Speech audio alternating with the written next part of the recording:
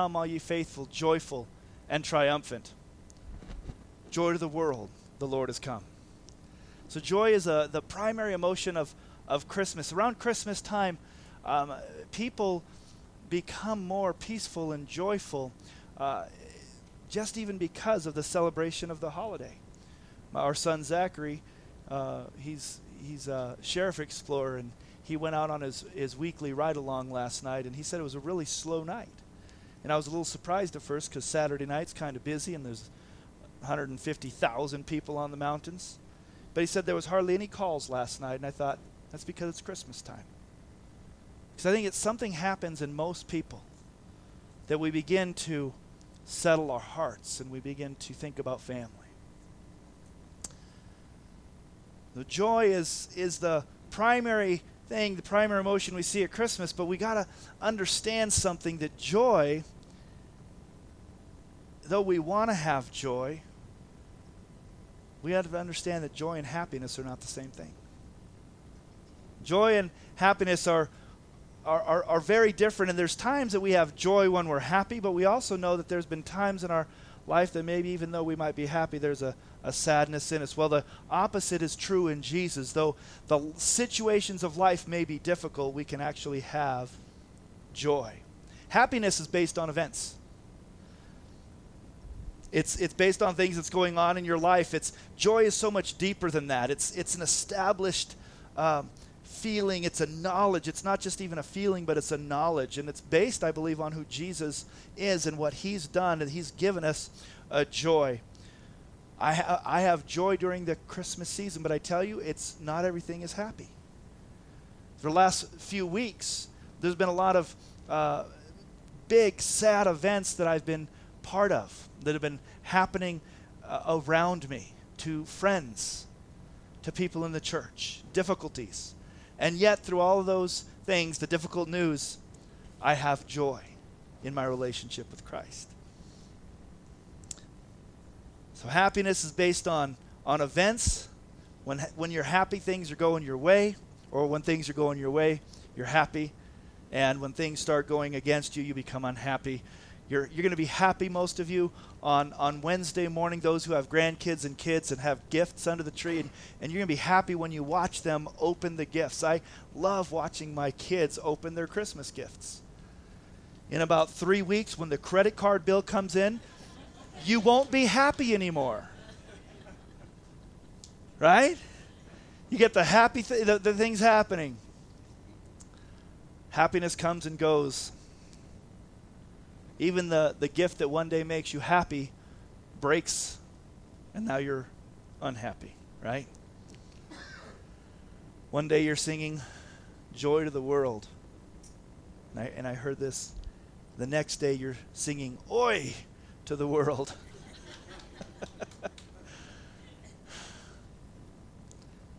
Happiness comes and goes, but joy, on the other hand, it's not based on events. And joy is actually an emotion of hope. The season of Advent is a season based on hope. Hope of his first coming, the coming of Jesus, and hope of his second coming.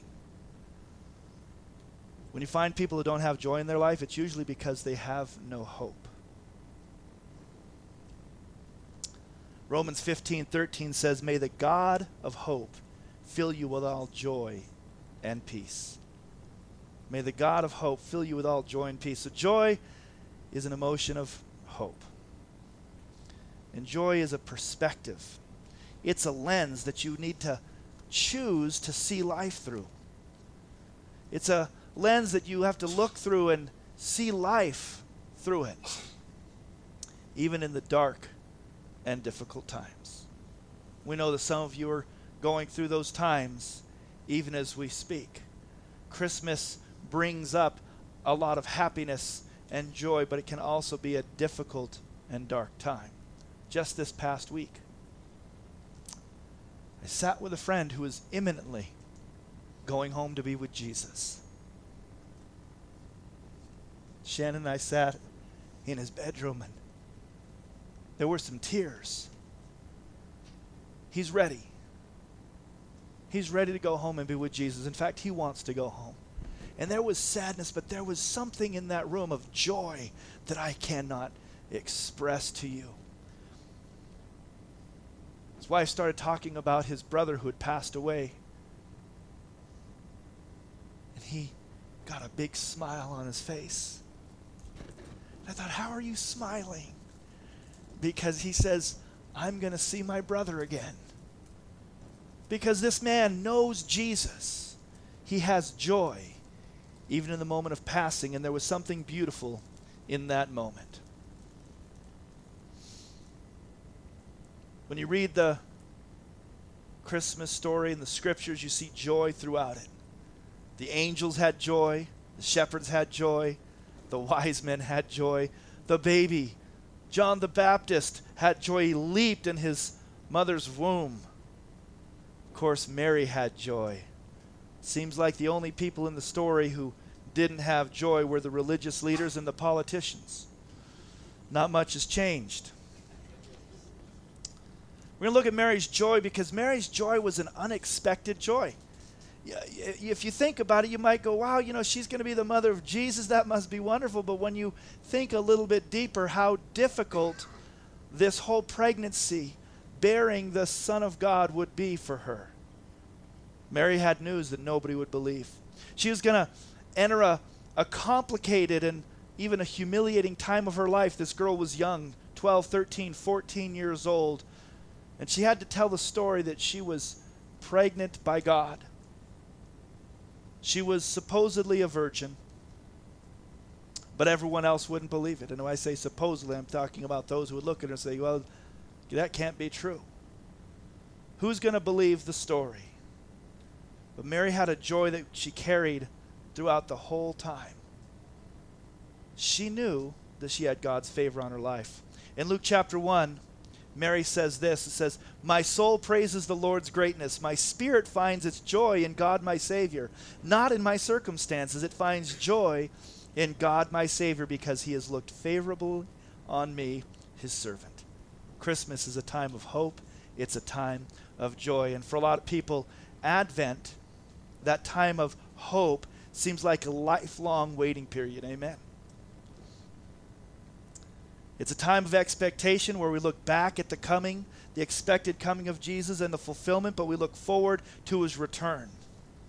But for many people, their whole life seems like an advent of waiting and hoping, waiting on the Lord to come and do something in their life, to set something right. People are waiting for a healing. People are waiting for hope. They're waiting for an answer. They're waiting for direction or waiting for some kind of provision in their life. They're waiting for the King. They're waiting for Jesus to come and set up his kingdom in their life and just make things right. That's what people are waiting for. And some people wait for years. Some for decades. But there's a decision that we have to make in our season of waiting, in our own Advent, when we're waiting for the Lord to show up. And it's, will we wait in doubt or will we wait in hope? Will you wait in sadness or will you wait in joy? Many of us, the longer we wait, the less hope we seem to have. Psalm 27 says this, wait with hope for the Lord, be strong. Let your heart be courageous. Yet, yes, wait with hope for the Lord. So, what does it mean to wait with hope? If you're taking notes, you want to write this down. And there's a relationship of hope and joy, and this is what it is. To wait with hope, it literally means to anticipate with joyful, confident expectation. Isn't that good? Wait with joyful, confident expectation. Some people say they're hoping in God, but they're actually afraid. They're shaking. They're fearful. That's not the kind of waiting with hope that the Bible's talking about. To wait with hope is to wait with a joyful, confident expectation. About once every couple of years, I buy one lottery ticket. Just in case God wants to bless me through that. been a couple years, so maybe it's time again. I buy one. I don't buy 10, 20. I buy one. Usually we do it as a family or something. And we wait. We hope that maybe those numbers will come in. But I don't have an expectation that it's going to. I just think, well, there goes a couple of bucks. Judge me if you want. See, when you do something like that, there's not an expectation of winning, is there? There's a hope. We can all hope. We can hope that we didn't know that we had some long lost great aunt who was rich, and that she put us in the will for some reason.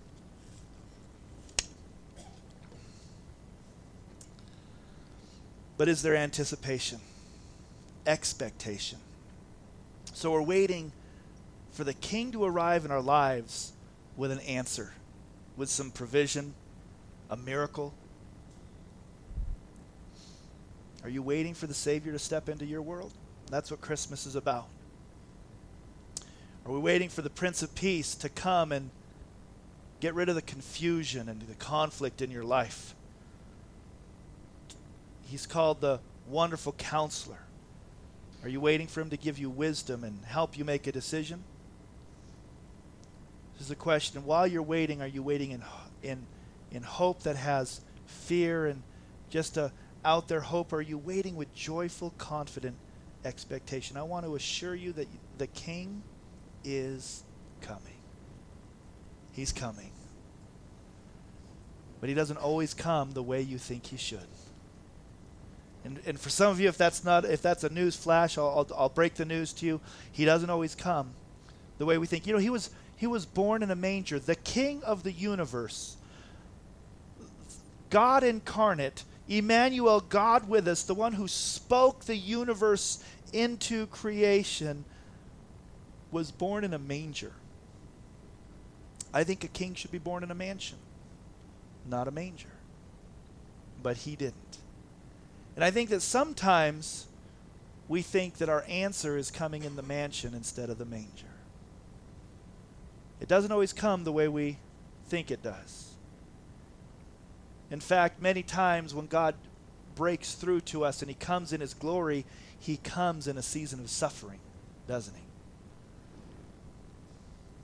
He comes in the least expected times and moments in our life. And it's not always even convenient. It's in those difficult times that we need to continue to expect to meet him.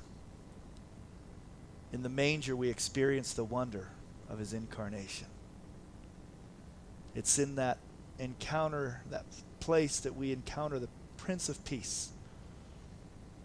He is the wonderful counselor, the mighty God, the everlasting Father, the Prince of Peace.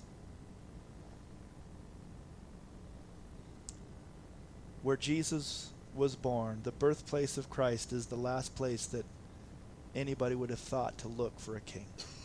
So what area in your life, what part of your life are you needing the king to arrive in? I think all of us have one. Will you welcome him? When he comes in a way that doesn't meet your expectations. If he comes in a way that you wouldn't have done it, will you have joy? Even if he surprises you with the way he comes into your life, will you have joy if his arrival looks more like a manger than a mansion?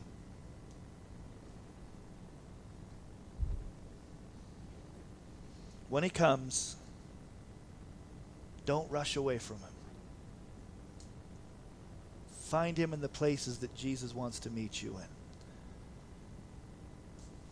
in. In Luke 1, we find out a little bit more about Mary's joy. It says, in the 6th month, God sent the angel Gabriel to Nazareth, a town in Galilee, to a virgin pledged to be married to a man named Joseph, a descendant of David. The virgin's name was Mary. The angel went to her and said, greetings, you who are highly favored. That's an interesting greeting. Anyone ever greeted you that way? You who are highly favored. Everyone say highly favored. Greetings, you who are highly favored. The Lord is with you. But Mary was greatly troubled at his words, and she wondered what kind of greeting this might be. The angel said to her, don't be afraid, Mary. you have found favor with God. In the Greek, the word there is charis. Means grace. It's also translated favor. You will be with child and give birth to a son, and you're to give him the name Jesus. He will be great and will be called the Son of the Most High. The Lord God will give him the throne of his father David, and he will reign over the house of Jacob forever. So as we continue and you're thinking about this, you're a 12, 13, 14-year-old girl, and an angel is telling you these things. That's crazy. The Lord God will give him the throne of his father David. He will reign over the house of Jacob forever. His kingdom will never end. And Mary asked this question, how will this be, since I am a virgin? And the angel answered, the Holy Spirit will come upon you, and the power of the Most High will overshadow you. And so the Holy One to be born will be called the Son of God.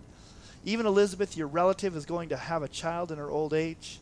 She who is said to be barren is in her 6th month, for nothing is impossible with God. We have to remember that. I am the Lord's servant. And Mary said, may it be to me according to your word. What a great answer. And I've been in the church a long time, and I've said this before. I don't think in the Protestant church that we give Mary enough attention. There might be some groups of people who give her more attention than they should, but we don't. We tend to shy away from her a little bit, but there is so much that we can learn from Mary this morning.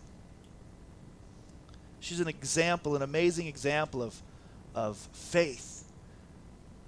To trust God, to have hope, and expectant, waiting on him. Reading about Mary, there's a lot of lessons here for us. We think about people of faith, we often think about some of the Old Testament guys, Moses or Gideon or the prophets, Isaiah and Jeremiah. But when we look at their lives and we read their stories, we find that every one of them argued with God. They all argued with God. They said things like, you've got the wrong guy. Moses said, right? He says, I can't speak. Gideon says, I'm the least among my brothers. You got the wrong guy. I'm too weak. Isaiah, remember he said, I'm sinful. God, I'm not the right guy. I'm too sinful. Jeremiah thought he was too young.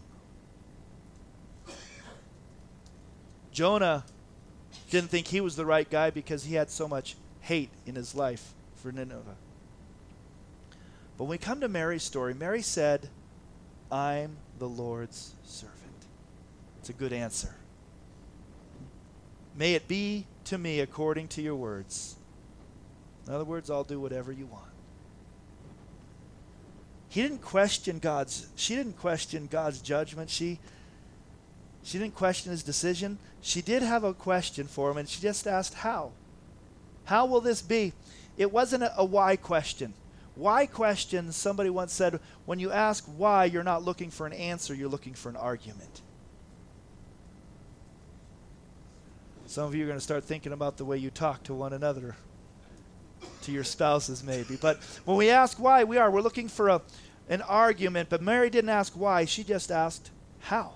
How are you going to do this? And I'm sure that she knew about the prophecies in Isaiah. She was Jewish. She grew up hearing the prophets read to her. In Isaiah 700 years before, it said that the virgin will give birth to a son and will call him Emmanuel. 700 years before Christ came. But I just don't think that Mary woke up one morning and went, I'm a virgin. Maybe I'll have the Son of God. I don't think it was on her mind. I don't think she ever dreamed anything like that would happen. What were her dreams for her life? Probably very ordinary. She'd get married to a normal guy, live an ordinary life, have some kids, probably never move.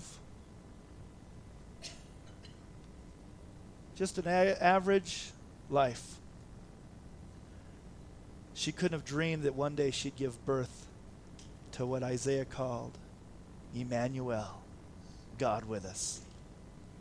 That was not in her thought. How would a virgin become pregnant? No one's ever heard of a pregnant virgin. I haven't. Heard some stories of girls who pretended they were virgins who got pregnant. But for Mary it was different. God, who created everything from the dust of the ground, he created man. And he spoke the universe into creation. He created life in the womb of Mary, just simply by the word of his mouth and the power of his Spirit, because nothing is impossible with God. When God says it, he can do it. And all that was required is Mary's yes. So be it according to your word.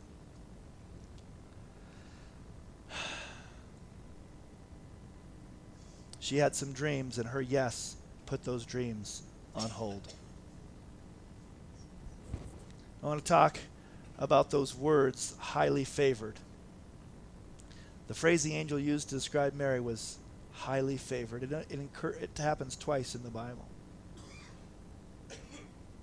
First time it talks about Mary, and the second time it's in Ephesians 1:6. First to Mary, greetings, you are highly favored. But in Ephesians 1:6 it says, to the praise of his glory, of his grace, by which he made us highly favored. We often don't want to compare ourselves to Mary,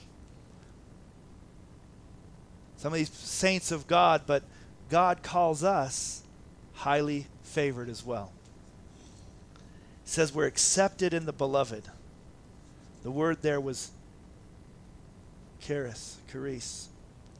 So followers of Christ are highly favored. You look at your neighbor before you fall asleep completely and say, you're highly favored. Highly favored. Isn't that awesome? So what happens when you're a highly favored people? There's a grace principle that we need to learn about, and it's really important. You can write this down. Again, these aren't mine. These are things that I've found. When the favor of God rests on you, and you are a highly favored people, so when the favor of God rests on you, the power of God is released through you. Let's say that again. This is where it's going to get exciting here. When the favor of God rests on you, the power of God is released through you. See, grace isn't just God's kindness towards us to forgive our sins. It's also the key to his power working in us, working in you to accomplish his will. Just like Mary, you're highly favored by God. She asked, how is this going to happen? What was God's reply? By the power of the Holy Spirit. You're a highly favored people. Mary, you're a highly favored. And how am I going to get pregnant? How is the miracle of God going to happen in my life? By the power of the Holy Spirit. In verse 34 and 5 in Luke, how will this be since I'm a virgin? Mary asked. And the angel answered, the Holy Spirit will come upon you, the highly favored one. The Holy Spirit will come upon you, and the power of the Most High will overshadow you. And that phrase, that other phrase, the Holy Spirit will come upon you, also only appears twice in the Scriptures. Highly favored appears twice, on Mary and on you.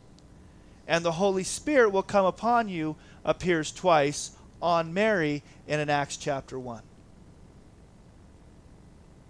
In Acts chapter 1 verse 8 it says, the Holy Spirit will come upon you and you will receive power. You will receive power when the Holy Spirit comes upon you. You highly favored ones. Isn't that a good news? That should begin to bring us some joy. Grace is favor that we don't deserve, but grace is also the key to God's power that we can't generate on our own. As followers of Christ, we're highly favored, and we receive the power of God through his Holy Spirit when he comes upon us. We're graced with grace. Grace is a gift. It means it's free. It comes because of him, not anything that we can do. And grace is poured out upon us, and it comes. Ephesians chapter 3, verse 20 says, he is able to do immeasurably more than all we, remember we're his highly favored ones, more than all we could ask or imagine. How? According to his power that works within us. The power in us allows us to do the impossible. The Holy Spirit and power upon you allows you to do the impossible.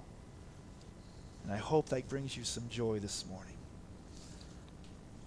I want to cling to that truth every day. I tell you, sometimes it's hard. But when I find myself repeating these things and praying them and mulling them over and saying, I am a highly favored one of God.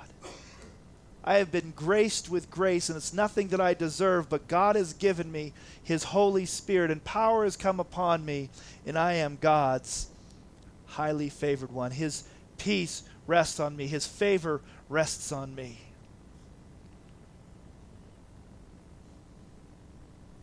It's a prayer that we can pray. God, will you give me power, the Holy Spirit, to rest on my life, to let me walk in your power each day. I love Mary didn't tell what he could do or what he couldn't do. She didn't argue with God. Say, God, you're making a mistake on this one. She just said yes. Some of you, I'm wondering if you've talked to God and said, God, you're making a mistake. I can't do it. I can't do what you called me to do, and I can't stop doing what you're calling me and asking me to stop. I'm incapable. Don't tell God what you're incapable of doing. Don't tell God who you think you are. Let God tell you who he knows you are. Let him tell you and speak life and hope and peace into your circumstances in your life. Let him tell you who you are. And one of the things he tells you this morning, he tells me, he says, you are a highly favored people. That's pretty awesome. What happens to highly favored people?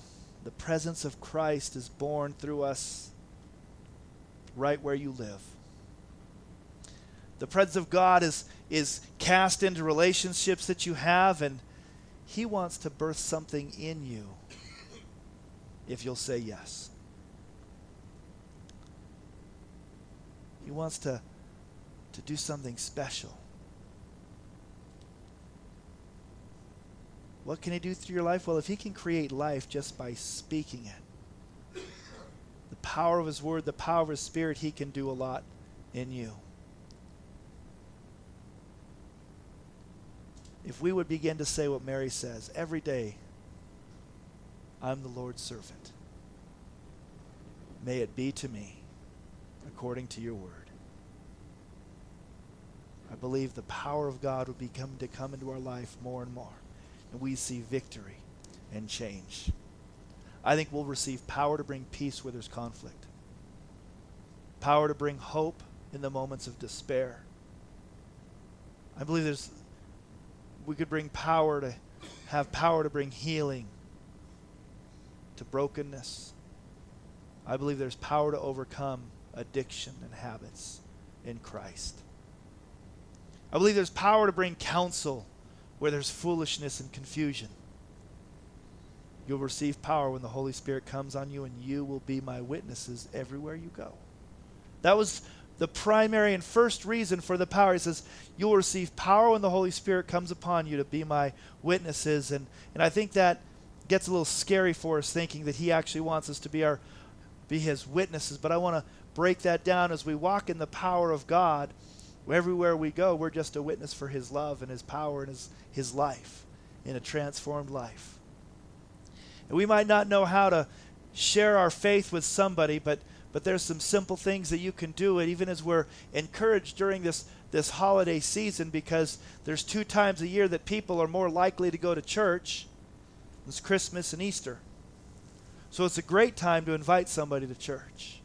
So maybe you could just invite somebody to the Christmas Eve service or next week. And I think a lot of people have to think, yeah, that would probably be a good idea. Where you can allow the gospel to be preached through song and through a pastor. You don't have to do it all on your own, though. If you've got the confidence, just share the love of Jesus with someone and pray and say, God, I thank you that the power of the Holy Spirit is upon me to be your witness. When we're thinking about sharing our faith with people, we get really scared. Who's scared about sharing their faith? Anyone? Okay. A lot of you others are liars. Because I know that talking to people about our faith is difficult. It's a scary thing. So I want to encourage you just a couple of things. Think about this. What's the worst thing that could happen when you invite somebody to church or share your faith? Now, we don't live in Iran. If you live in Iran, that could be a little different. I want to make light of that. But here in this, what's the worst thing that could happen? What's the best thing that might happen? If the good outweighs the bad, I encourage you, just go ahead and do it. Mary found joy. God gave Mary a promise. And a seed was planted in her heart. And Mary said yes. And something began. A miracle was set in motion. But I tell you, it didn't happen overnight. I was thinking, of course, about Mary during the Christmas season, as we all do. And even some of the ways we think about distances. When you're reading the story, it says that, she went to her cousin Elizabeth's house where John the Baptist was. That was about 80 miles. It makes it sound like she just showed up there. But she walked 80 miles. She walked to Nazareth, which was about 90 miles, walking and riding on a donkey at 9 months pregnant. Ladies, do you hear me? Riding on a donkey for a 90-mile trek. That's like walking from here to Indio. Palm Springs about 85 miles, I think. So a little bit further than Palm Springs, like Indio. On a donkey at 9 months pregnant. That was a tough time. When she went to her cousin, to Elizabeth's house, that was the beginning of her pregnancy. She did that trip having morning sickness. She started getting, I don't use the word fat, but since I've heard a lot of pregnant ladies going, I'm getting so fat, she was getting fat. Her feet were swelling. It was a long pregnancy. And I've heard this from some pregnant women before. My wife has had 4 babies, and I've been around a lot of people who've had babies. At some point they go, can't this just happen any faster? Right? At first it's like, oh, it's so exciting, I'm so pregnant. And then it's like, when will the baby come?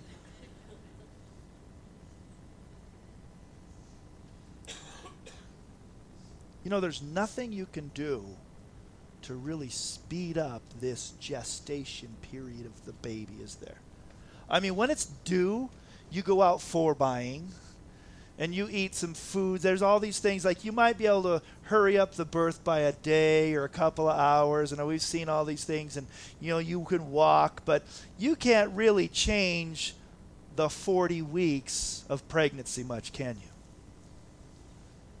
God has got a gestation period that he designed that women have to wait in order to have their child. You can't eat healthy enough to make it 20 weeks. I'm just going to do really good.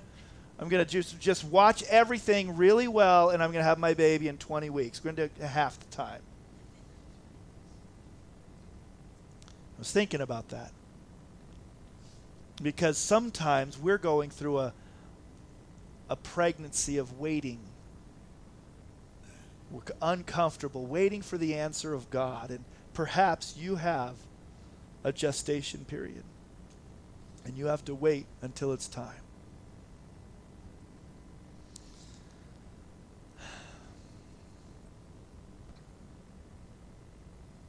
Sometimes we have to go through adversity during the pregnancy. Mary did. And sometimes we do also. And we have to be uncomfortable. We're waiting for the Lord to do something in our life. Like an expectant mother. When is this going to happen?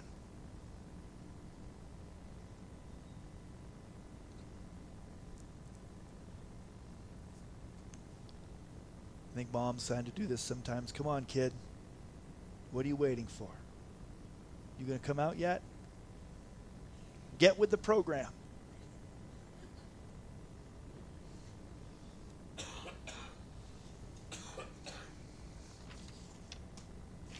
Sometimes we do the same thing. Come on, God.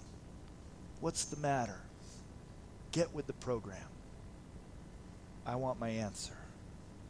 I need my answer. Can we do this in half the time? Gestation periods are set by God.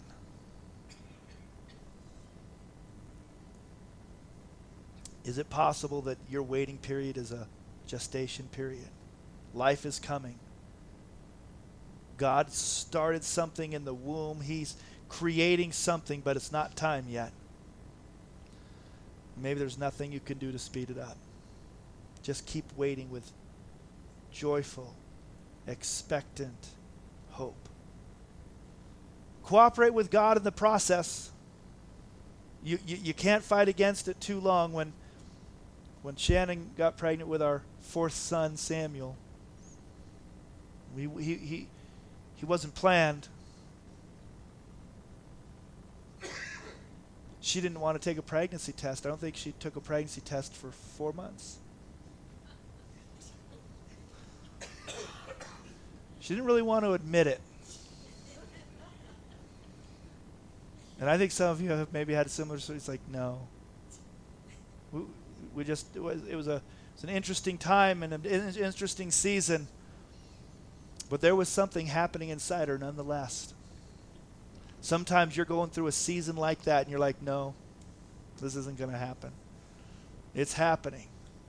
So you got to start getting ready. You got to start preparing yourself. Think about a pregnant woman, an expectant mother. And I love that word, expectant. She's it's not gonna just happen. Though we do have a friend whose mom apparently didn't know she was pregnant and gave birth on her couch. Really? That's the story. But most moms, they're expecting at some point going, yeah, baby's coming. And so what do? They begin to prepare themselves.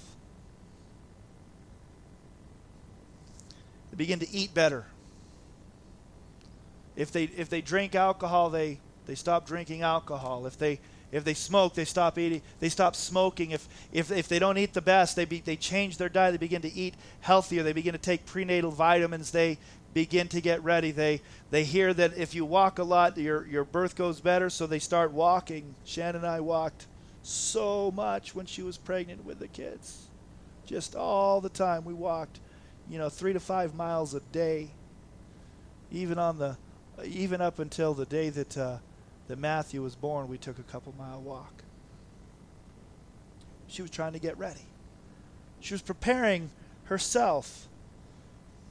Why women prepare themselves waiting for the birth of their baby.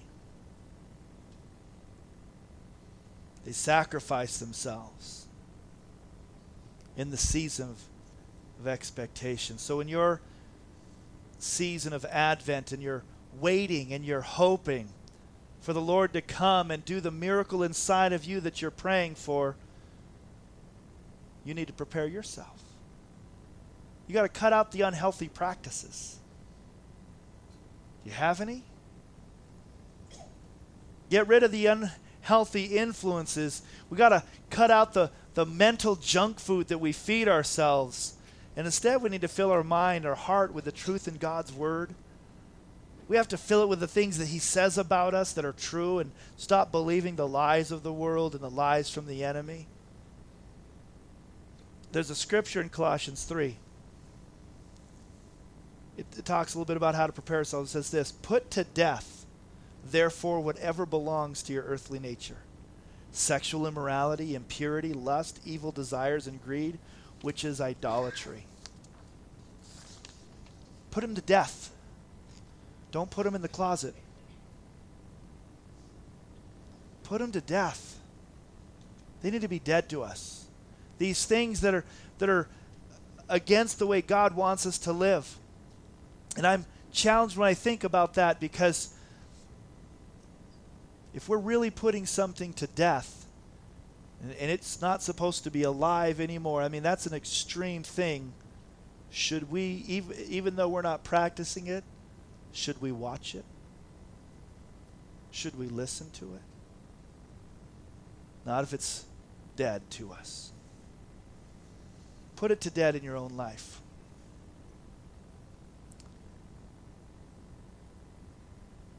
Used to walk in these ways, in a life that you once lived, but now you must rid yourselves of all such things as these: anger, rage, malice, slander, filthy language. Put them away from your lips. How do you do that? Not by your own strength. You do it by the power of the Holy Spirit. You need the power of the Holy Spirit to come upon you. You've taken off your old self with its practices, and you've put on the new self, the Bible says, which is being renewed in knowledge in the image of its creator. So as God's chosen people, as his what? Highly favored people, holy and dearly loved, clothe yourselves with compassion, clothe yourselves with kindness, clothe yourselves with humility and gentleness and patience. Bear with each other. Forgive whatever grievances you have against one another. Forgive as the Lord forgave you. And over all of these virtues, put on love, which binds them all together in perfect unity. Let the peace of Christ rule in your hearts. Be thankful, and let the word of Christ dwell in you richly as you sing psalms and hymns and spiritual songs with gratitude in your hearts to God. Prepare yourself by changing your lifestyle, cutting those things out of your life that are not healthy, and live the way God wants you to in the power of the Holy Spirit. So you prepare yourself. And then a mother also prepares her environment. I love to see when a mom and dad are expecting their first kid, and they start setting up the room. Usually, somebody gets kicked out. My office became the nursery, and we painted the walls and put Noah's Ark stuff on the walls and made it yellow, and all to get ready for little Matthew. We prepared the room to make it ready for the baby. With time we'd prepare the house to make it baby safe. You prepare the room.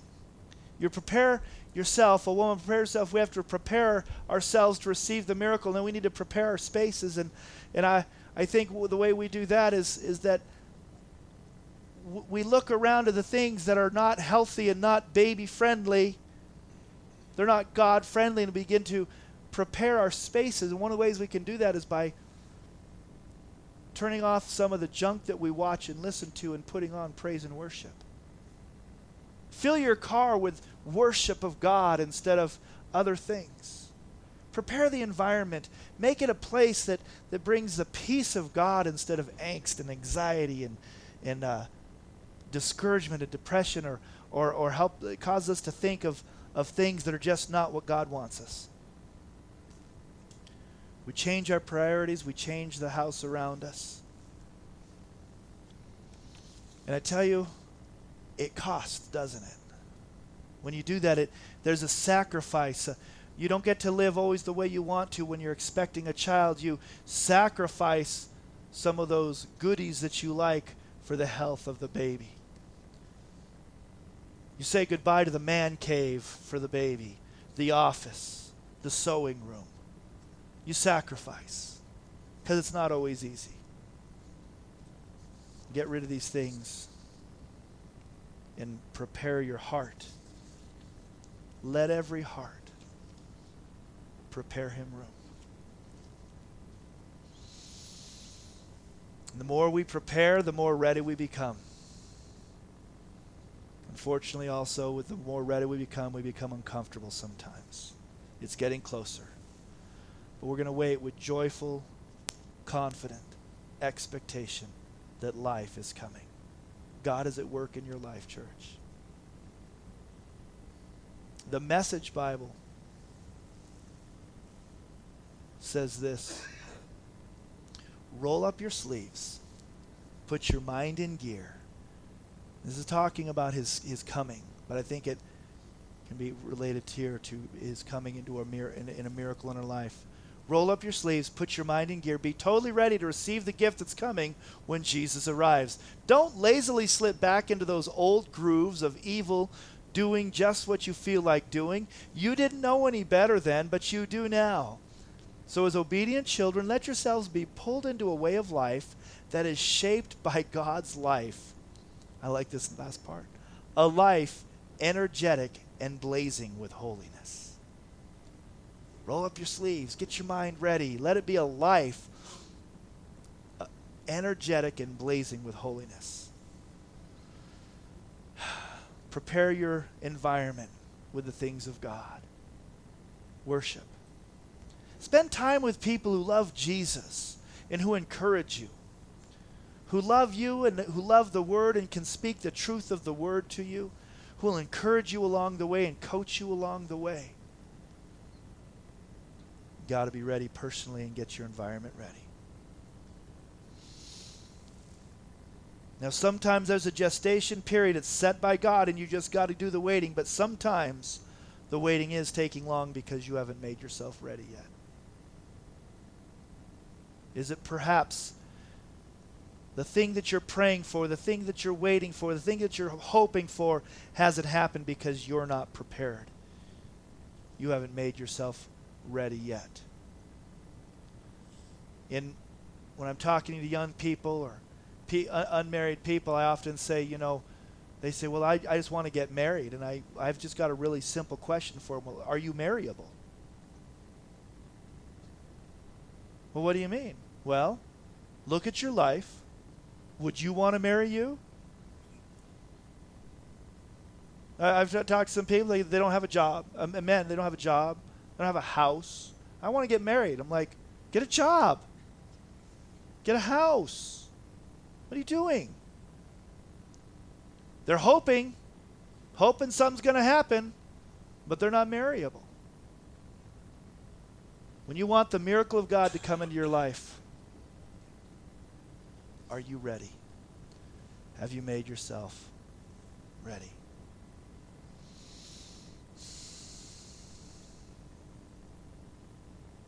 In this process, you can ask yourself, is there something? God, I'm praying for this. I want to see this happen, whether it's a healing, a miracle, for God to start something through your life or to help you overcome something. You can ask, God, is there something that you want me to give up or do you want me to start up? Is there something you want me to give up or is there something you want me to start up to make myself ready for your arrival?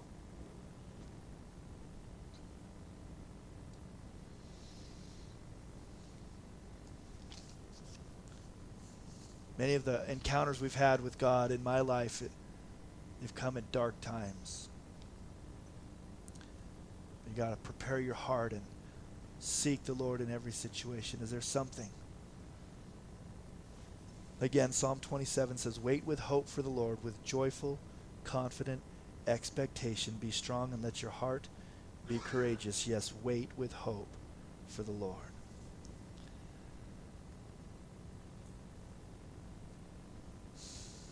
Embrace the process like Mary did of what God wants to do in your life. Prepare your heart, prepare your life, prepare your environment for the answer that God's coming.